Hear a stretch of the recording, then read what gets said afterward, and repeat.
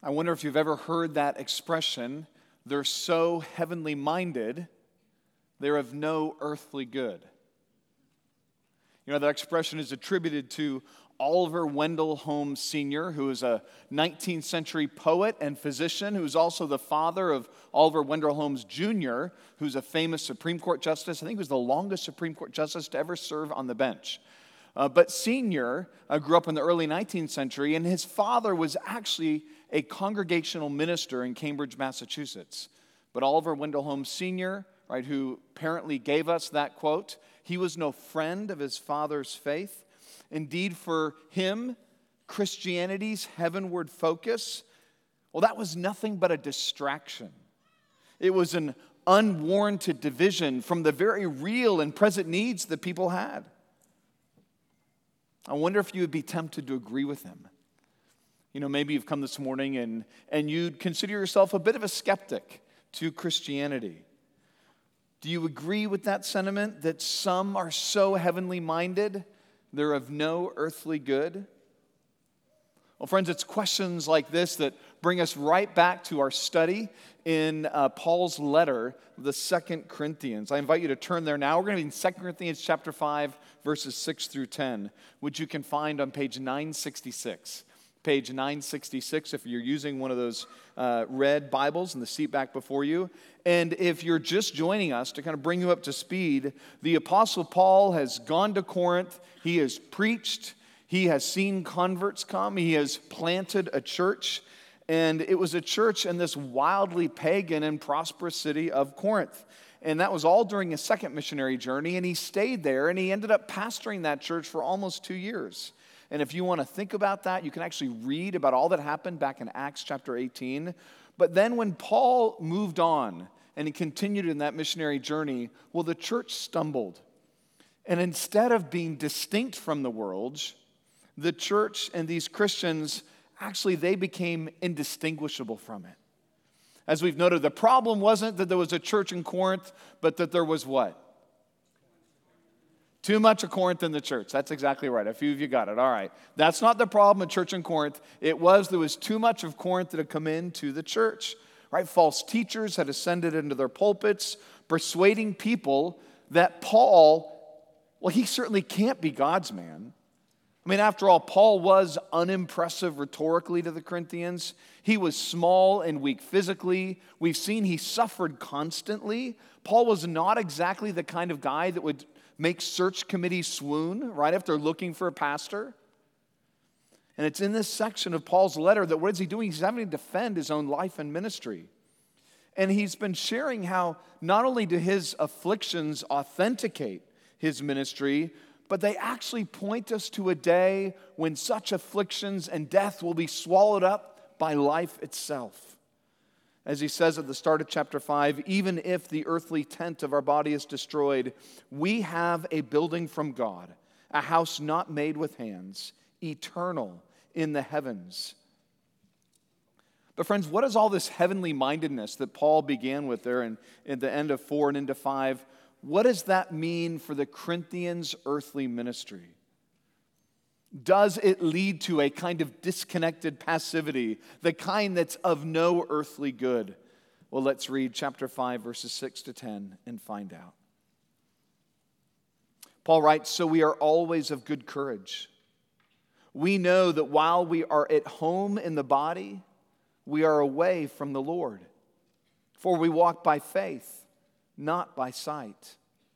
Yes, we are of good courage, and we would rather be away from the body and at home with the Lord. So whether we are at home or away, we make it our aim to please Him. For we must all appear before the judgment seat of Christ, so that each one may receive what is due for what he has done in the body, whether good or evil." Well, friends, for Paul, it doesn't appear that one's heavenly destiny actually promotes this kind of disconnected passivity that we sometimes think of. Instead, the Christian's future certainty, well, Paul says that future certainty, well, that entails a certain kind of ethical responsibility, a certain kind of living in this life.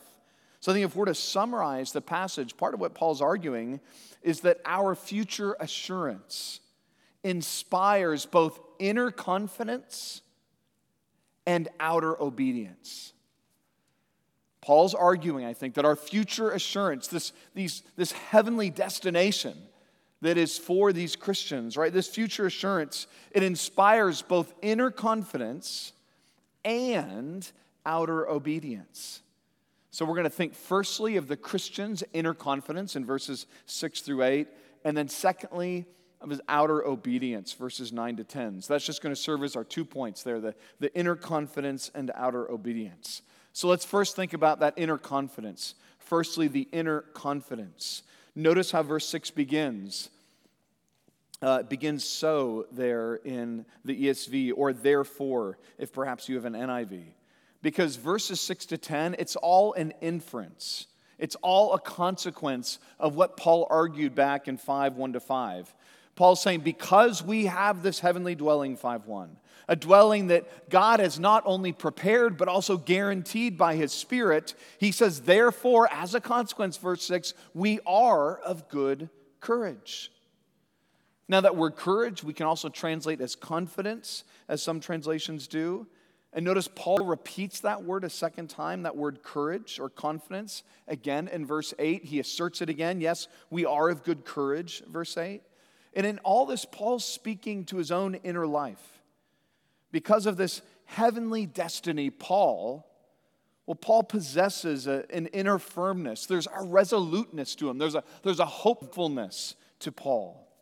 He's more focused on that future weight of glory, looking back to 4:17, than he is the present weight of his own afflictions. Paul's the kind of man who is able to live, as we've seen, he can live with confident abandon in this life because he knows God won't abandon him in the next life. Friend, what about you this morning? What about you? Do you possess the same inner confidence, this courage that Paul speaks of? You know, William James was a famous psychologist, and he's brother. Some of you may know the author Henry James. Well, William James is actually his brother. And he called death the worm at the core of man's own pretensions to happiness. The worm at the core. Right? Despite all of life's joys, despite the latest in medical advancements, health improvements, entertainment, part of what he's reminding us is how death slowly and methodically eats away at us. It's inescapable. It's sudden. It's universal. It's irreversible. Right? Death fears no man and comes for every man. That's the worm at the core that James spoke of. And that's what death is to so many who live on this earth. Because this life, for so many of us, it's all we have. It's all we have to hold on to. And if that describes you, and there is this gnawing worm at the core, this unsettling fear of death, notice for Paul, death doesn't unsettle him. It doesn't unsettle him. And in fact, Paul's confident. He doesn't fear death because Paul knows what happens after death. Paul has the boldness here, the courage, the confidence of a man who knows what he believes and he knows where he's headed. And for Paul, that's not brash arrogance. That is simply justified biblical confidence in the promises of God. So if you're not a Christian here this morning, recognize that you can, in fact, have this very same courage and confidence that Paul has, right? Death for you doesn't have to be the worm at the core that slowly eats away at your confidence. And this comes by looking to Christ, to the one who has conquered death. Because there's only one man, right, who barred a tomb, and then when he was done with it, he gave that tomb back. Right? There's only one man for whom we can follow his steps into the grave and then follow them out on the other side. And that's Jesus. Right? Death for us, it's a one-way ticket, but not for him. Jesus conquered death. And all of those who would look to him and trust in him, this one in whom death had no power, no sway, no final mastery over Jesus. Well, as you look to him and trust in him, you can follow him. You can be united to him in a resurrection like his. Death doesn't have to have the last word on your own life. But if you're a Christian, Paul's also saying something to you, and he's saying that the certainty of your future, well, that should have some very present and real implications for how you live right now. That future, it comes back into the present. And it's a good reminder to us because, friends, in times like this, it's easy to become fearful. It can be easy to become scared, right? Given the direction society is headed, given the rise in violence, even as Howard was praying this morning. We can think of inflation, we all feel that. We can think of tribalism. We can think of a growing militant secularism. We can think of nationalism across the globe. We can keep going on. There are reasons to be fearful. And for all those who stand in the way, even in our own nation, stand in the way of the sexual revolution, stand in the way of gay rights, folks like Tim Gill says that actually society must go on the offensive. And to quote him in an article from the Rolling Stone, society must punish the wicked, by which he means society should punish us, biblical Christians. Friends, that's the new intolerance of tolerance. So am I concerned about our future? Well, sure. We've never been a Christian nation in the proper sense of that expression. And yet we are a nation that has been founded on distinctly Christian principles of equality, of dignity, of freedom of speech, freedom of religious expression. And in our generation, we're witnessing the erosion of many of those rights. And it's appropriate for us to advocate for those rights in the public square. And that's a right and good thing to do.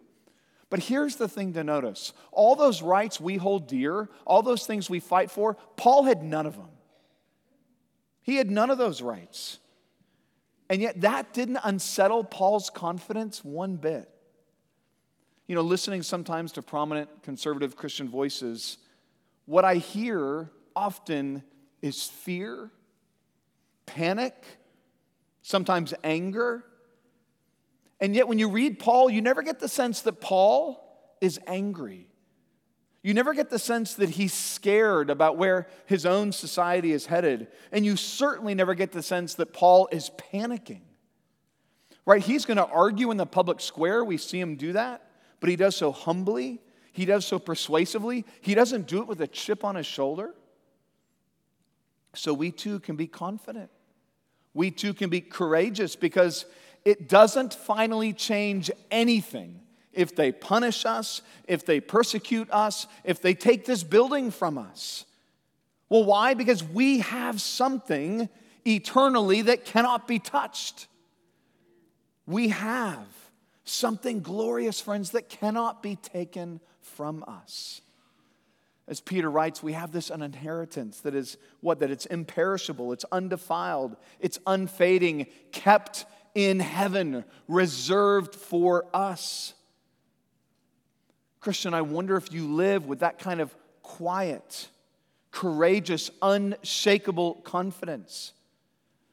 God does not promise that the kingdom of America wins, but He does promise that the kingdom of His Son will. Friends, what kingdom are you investing in? What kingdom are you hoping in this morning?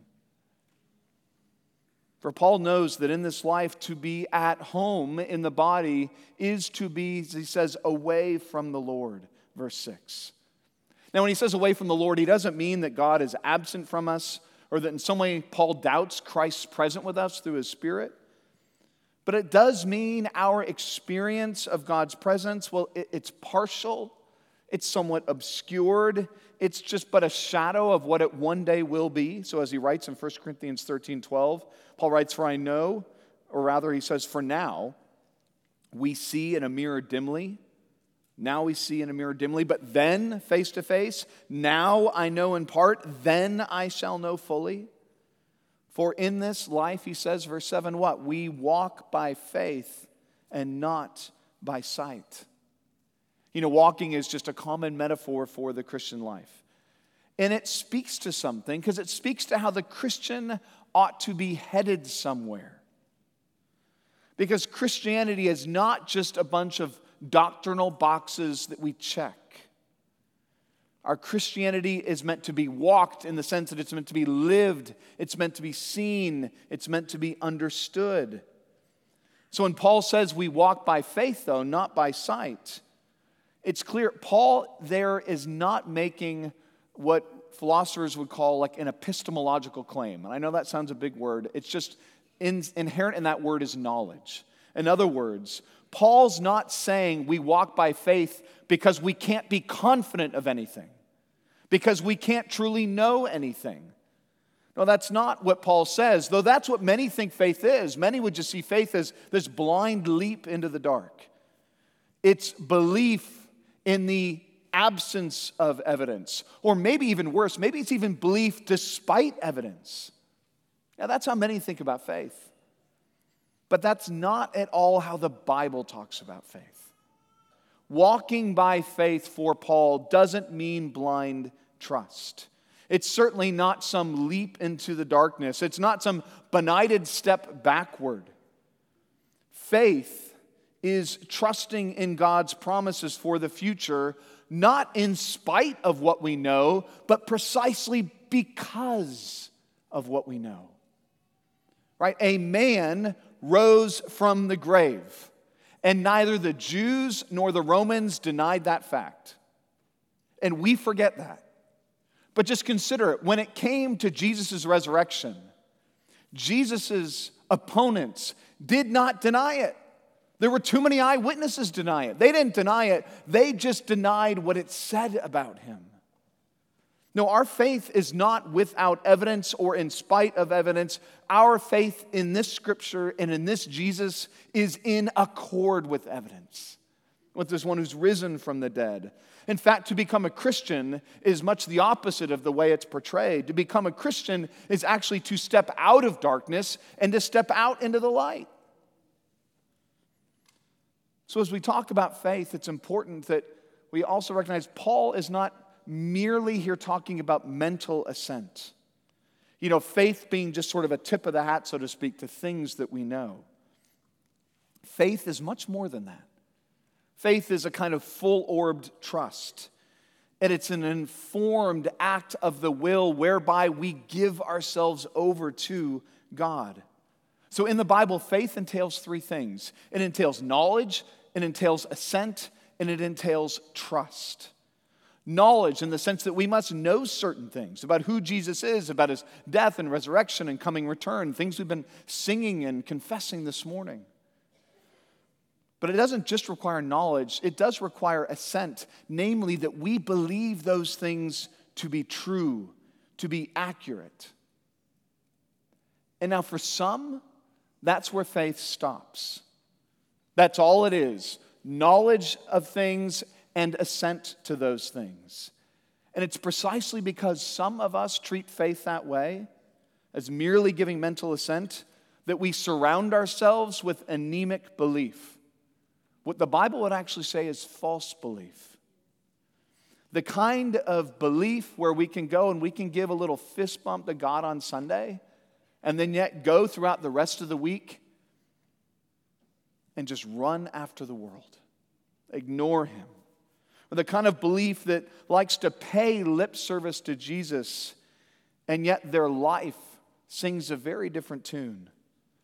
The kind of belief that, does one of these for God, right? When things are going well, right? They can do that, yeah, yay, God. And then when it's convenient for them, yes. But as soon as it becomes inconvenient, they don't know what it means to lay their lives out, to entrust their lives to this Jesus.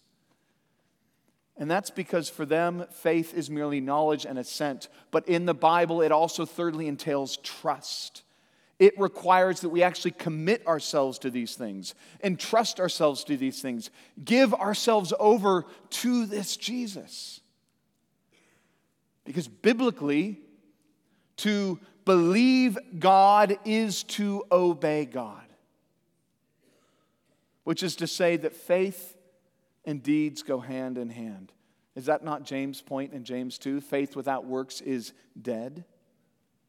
So here Paul can speak of living by faith in 5:7, but then notice in 5:10, he'll then talk about being judged by deeds. And for Paul, that is not inconsistent.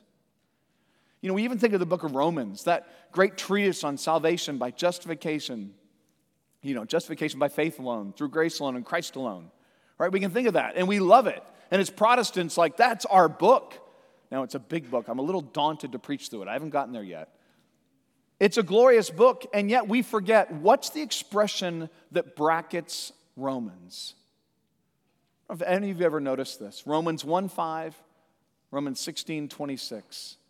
It's that expression, the obedience of faith. The obedience of faith. Because Paul knows that genuine faith follows. Belief, if it's true belief, it behaves. So if you know that old hymn, Trust and Obey, you know, trust and obey, because there's no other way to be happy in Jesus but trust and obey, right? That song. Now you know why I don't sing, right? But that's the song, you know it. Well, you know, we sing that song, and if we're not careful, we separate those two things, trust and obedience. Maybe as if they're even two separate stages of the Christian life. As if it might be possible that we can trust God without ever really obeying God. But friends, that is never how faith is talked about in the Bible. And sadly, I fear there are many who hold themselves out as Christians and they misunderstand that. They say they trust Christ. And by that, they meant one day they heard some things and they gave assent to some things. They made a profession, but that profession never followed itself up with any transformation in their own life. Which means then, friends, they've never truly trusted. Evidence of saving faith is witnessed. It is always witnessed, however imperfectly, with the obedience of faith. And only that is biblical faith. Now, verse 8 is just a summary statement of verses 6 and 7. And in verse 8, we actually learn more about Paul's own preference for his life. He says we would rather be away from the body and at home with the Lord. And that word rather, I think you can even slightly better translate it prefer, as some translations do. It's actually very similar to what Paul says in Philippians 1:23. My desire, right, preference is to depart and to be with Christ, right, depart from this life, for that is far better, Paul says. So notice Paul doesn't long to prolong his life on this earth. That's not what Paul longs for, right? Give me absolutely as many years as possible here, right? The more the better. Paul doesn't want a long life. Paul wants a meaningful life. He wants a life that counts. He knows, Paul does, he's but a pilgrim, right?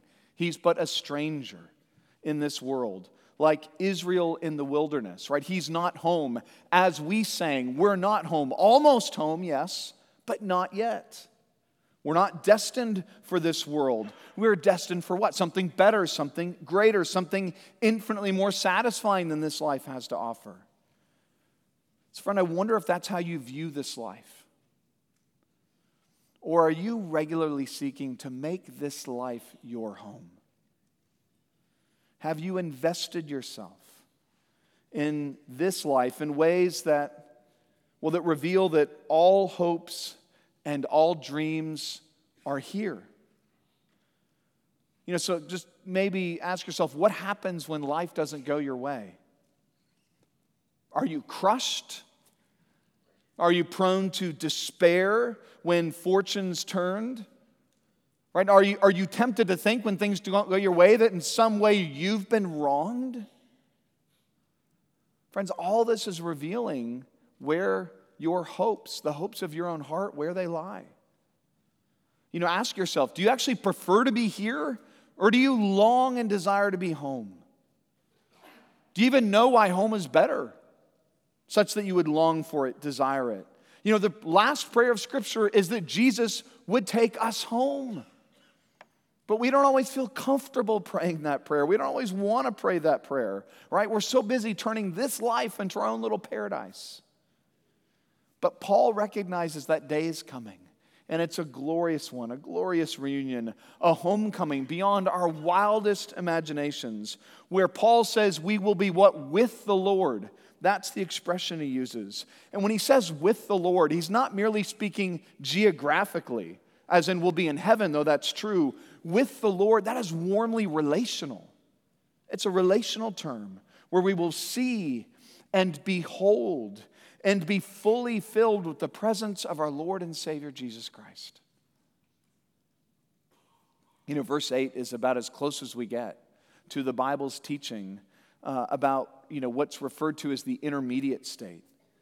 So if you know the King James Bible, you might actually recognize this verse differently, right? To be absent from the body is to be what? Present with the Lord. The notion that when we die, we are with Christ immediately. To be absent from the body, present with the Lord. We are with Christ immediately, even as we await that final resurrection and our own reunion with our own glorified and resurrected bodies. But friends, consider then what an encouragement verse 8 is. To know that in loss, our own loved ones in Christ, they are right now with Christ. They're with Christ. This was in fact the very verse that Jonathan Edwards preached at the death of his dear friend David Brainerd. So a missionary to the Indians, died at I think only 30. Edwards felt that loss. And at his funeral, he preached on this verse, verse 8. And he spoke of a day when all these clogs and hindrances shall be removed, and every separating wall shall be broken down, and every impediment taken out of the way, and all distance shall cease, and the heart shall be holy and forever attached to Him and bound to Him by a perfect view of Him. And Edwards goes on like that for 2 hours in a funeral sermon. And it's glorious truth. Friends, whether you have friends yourself or loved ones, parents, siblings, spouses, if they are in Christ, then verse 8 is comforting us with the knowledge that they're not just in the ground turning to dust. They're not suspended in some kind of soul sleep. They're certainly not in purgatory, paying and working off in great pain their sins. No, when Christ died on the cross, His blood covered all, paid for all, which means then, verse 8, that they are with Him in His presence, rejoicing in Him, delighting in Him, praising Him, worshiping Him, freed from sin and sorrow, freed from pain and suffering, and that's where they are right now. They lack nothing. They grieve nothing. They lament nothing. They suffer nothing. They need nothing. Christ has become everything, and faith is sight. That fills Paul with inner confidence, with courage. But friends, that's not all. There's a second inference. Notice that word so, or therefore, at the start of verse 9. Therefore, whether home or away, we make it our aim to please Him. Friends, our future assurance doesn't just inspire inner confidence, but secondly, outer obedience. That moves us to that second point, outer obedience, this need to please Him. Now, at the thought of the intermediate state there, verse 8, Paul could have waxed and waned on what that life might be like. Right? When we're tempted to think of what's to come on the other side of this life, what do we love to do? We love to engage in endless speculation. right? Go to Barnes & Noble, look at that afterlife section of the store, and you're going to find lots of speculation. Lots of speculation. No shortage of books on that. But for Paul, right, more important than speculation is very practically the desire to please him. Right? Paul's eschatology, you could say, what his beliefs were about life after death, that is eminently practical. It's immediately so. He's not sitting idly by staring into the sky. For Paul, these truths don't breed a kind of detached passivity about tomorrow. Rather, his aim is what? To please God today. We don't know when we'll die, friends, but we can determine today how we'll live. And that's where Paul goes. So I wonder, my Christian friend, member of UBC, I wonder if this morning pleasing God, is that your ambition? Would you say that's your goal in life? Do you wake ever and think, how can I please God today? Do you ever stop to pray at the beginning of your day? How will I please God today? Do you ever close your eyes and wonder and reflect, how have I pleased God today? Friends, it's not exactly our instinct to do that, is it? That question to us, it can seem tiring, it can seem onerous. And if we're honest, sometimes that question, how do I please God? If we're honest with ourselves, we think that question's a little counterproductive. I mean, Satan's greatest deception, after all, is to have convinced us that to please God necessarily means in some ways that we now cannot please ourselves. That our pleasure can only be found actually and not seeking God's own pleasure.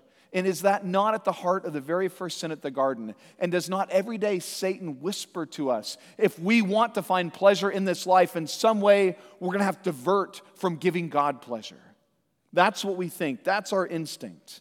When in fact, the Bible teaches that God is most pleased, and we ourselves are in fact most pleased as we find our regular pleasure and delight in Him.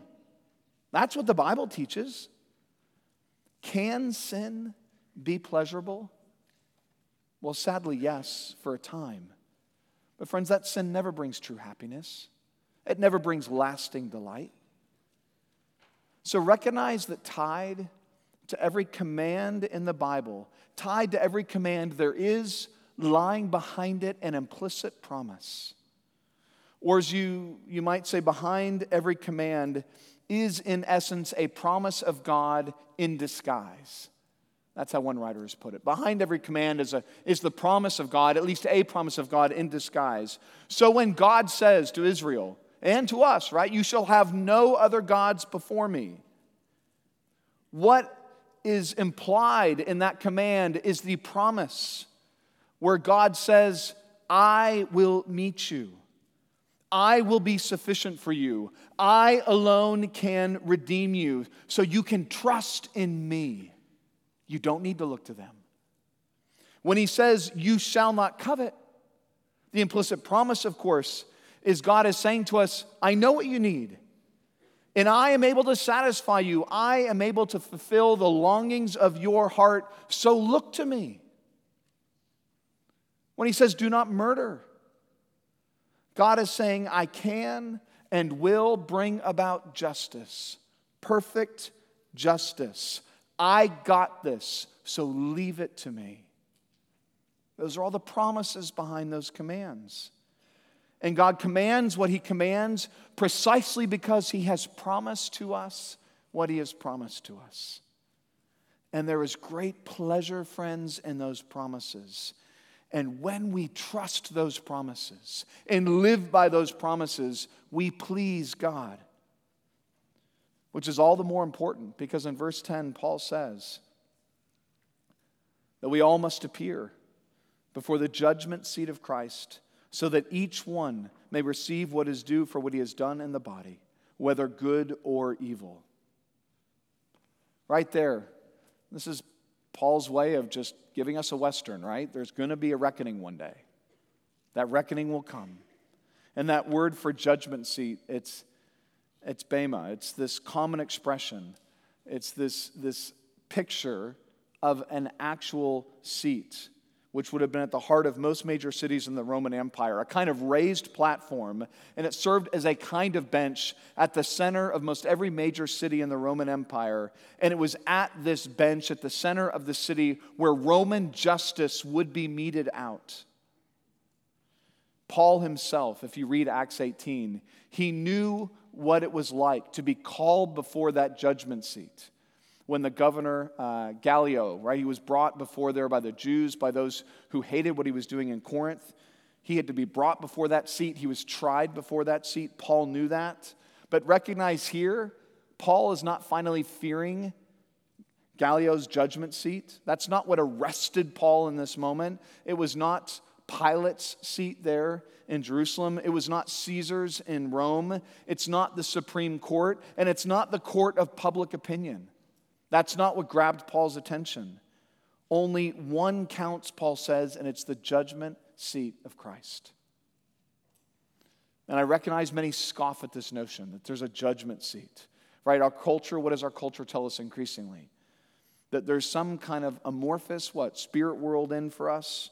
A world without God, a world without judgment, a world without need of grace, without the need of a bodily resurrection, without fear of hell, and we all go to this place, at least most all of us go to this place, but who doesn't? Well, we can't really determine that. You know, many of you will know I was raised a Unitarian, and there's no judgment in Unitarianism. There are no distinctions really that hold in and after death. Right? All roads lead up to the same mountain. All religions finally take us to the same destination. And in one sense, that's right. All religions do lead to God, right to this judgment seat. They all lead there. And on that day, we're not going to simply be able to melt back into the crowd. We won't just drift off into the unknown. We will be brought before this judgment seat, and we will be asked to give an account. Friend, what will you say on that day? All religions lead to God, yes, but not all lead to the verdict of not guilty. So if you've come here again, and if you come and you're a skeptic to Christianity, right? You wouldn't identify as a Christian. Paul's trying to make plain before you that this Jesus, he is your only hope.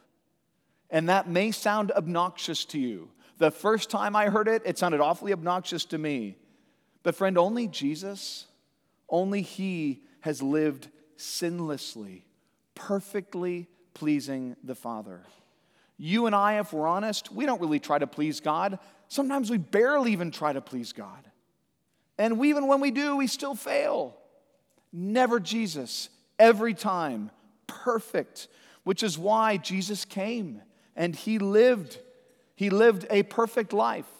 He lived the life you and I will not live. And then he died sacrificially on a cross as God's payment and penalty for sin. He bore God's wrath so that you and I don't have to bear it. And then Jesus rose from the grave, right? He conquered what? Sin and death, so that we knew that sacrifice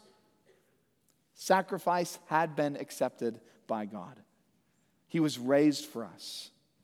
And friend, before that judgment seat, Jesus is our only hope. And friend, he can be yours, right? When you turn to him, when you look away from yourself, you look to Christ, you give your life in that faith, entrusting yourself to him, which means you repent of your sins, you believe upon him, you walk with him in the fellowship of a church, trusting Christ has paid that price for you. My non-Christian friend, will you consider that? And ask yourself, if you walk away from that before this judgment seat, what hope do you have?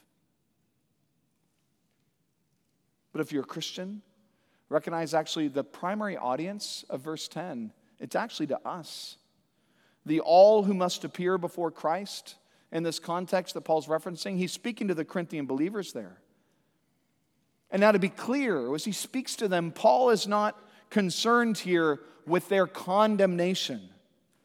He's actually speaking about an evaluation of their lives. So when Paul says each one will receive what is due for what he's done, he's not teaching us that we're saved by our works, right? Ephesians 2:9 is clear. We're saved not as a result of works so that no one may boast. Or Titus 3:5, he saved us not because of works done by us in righteousness, but according to his mercy. Right? Paul's clear. He's not contradicting himself. In Christ, then, as believers, we must know we possess a position, a glorious status in which no accusation will ever stick, no condemnation will ever hold, and no separation will ever come. Right? We've got to know that. And yet, even as we keep that and hold fast to that, there is a commendation. There is an evaluation that Christ will make upon our own lives. Verse 10, if you will, is speaking about rewards. It's what Paul talked about back in 1 Corinthians 3, verse 14, where he said, if the work that anyone has built upon the foundation, if that work survives, he will receive a reward. And if anyone's work is burned up, he will suffer loss, though he himself will be saved, but only as through fire. In other words, at the end of our lives, we're giving an account before Christ. And will the end result, Paul wants us to consider, he wants them to consider, will the end result be this enduring monument that lasts and is not burned up? Or will all we've given ourselves toward, will that just become a monument of ashes? Is that all it will be? Paul's saying what we do here and now in this body, it not only has moral significance, it has eternal consequence.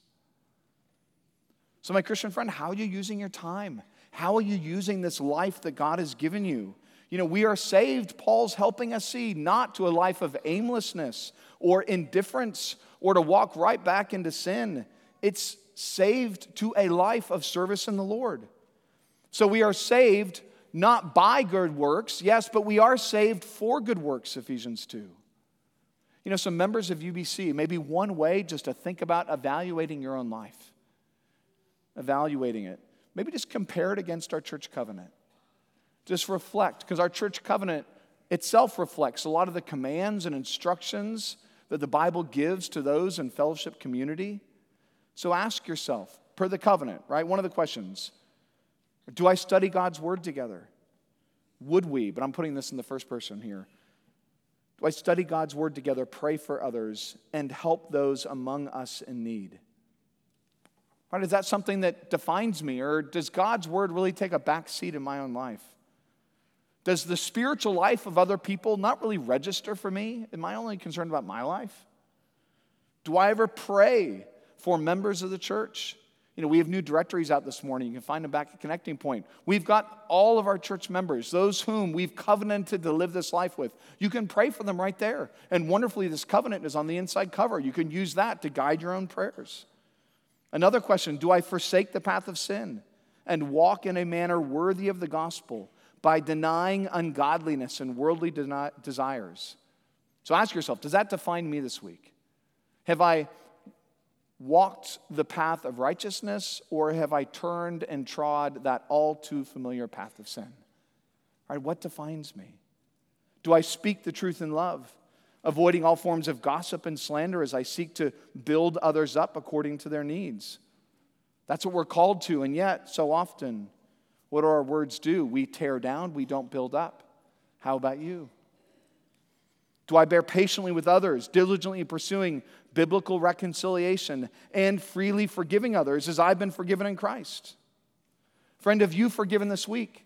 Even in light of the supper that we're about to take, have you been gracious, or do you prefer to bear grudges? Do you prefer to do that? Do you harbor bitterness?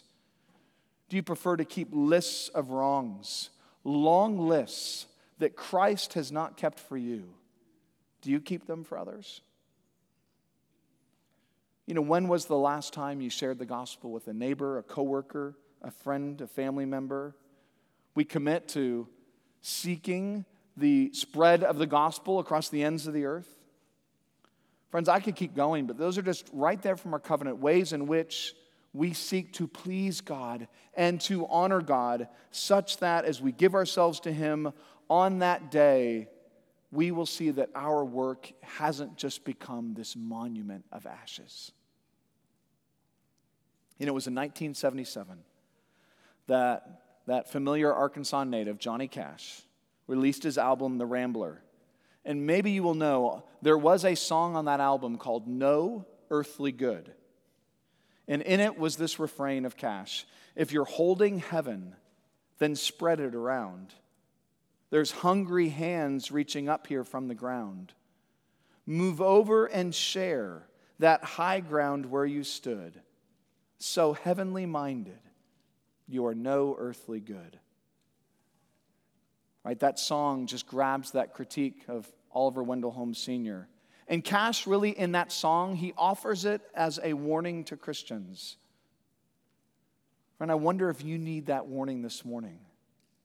Because according to Paul, our future assurance, right, it should never be an excuse for passivity, not for detached disinterest in the problems around us. No, in fact, much the opposite. I think C.S. Lewis got it right, if you know his writings of Mere Christianity, where he said, a continual looking forward to the eternal world is not, as some modern people think, a form of escapism or wishful thinking, but one of the things a Christian is meant to do. It does not mean that we are to leave the present world as it is. Indeed, if you read history, you will find that the Christians who did most for the present world were just those who thought most of the next. Our future assurance, inspiring both inner confidence and outer obedience. Friend, does it in you? Let's pray.